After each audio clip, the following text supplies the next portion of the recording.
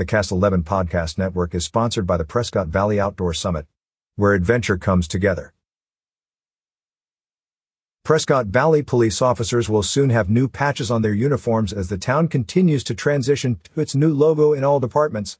The new patches feature the state of Arizona outline, new logo, and Prescott Valley's incorporation date of 1978 in silver. PVPD Commander Jeremy Martin said more uniform changes will be coming the next several months, but the public will see officers in two styles of uniforms until the changes are complete. Additionally, as the town changes to the new logo design, the public will begin to see vehicles, signs, news releases, and other correspondence with the new logo. Catch up with more local news stories on signalsaz.com.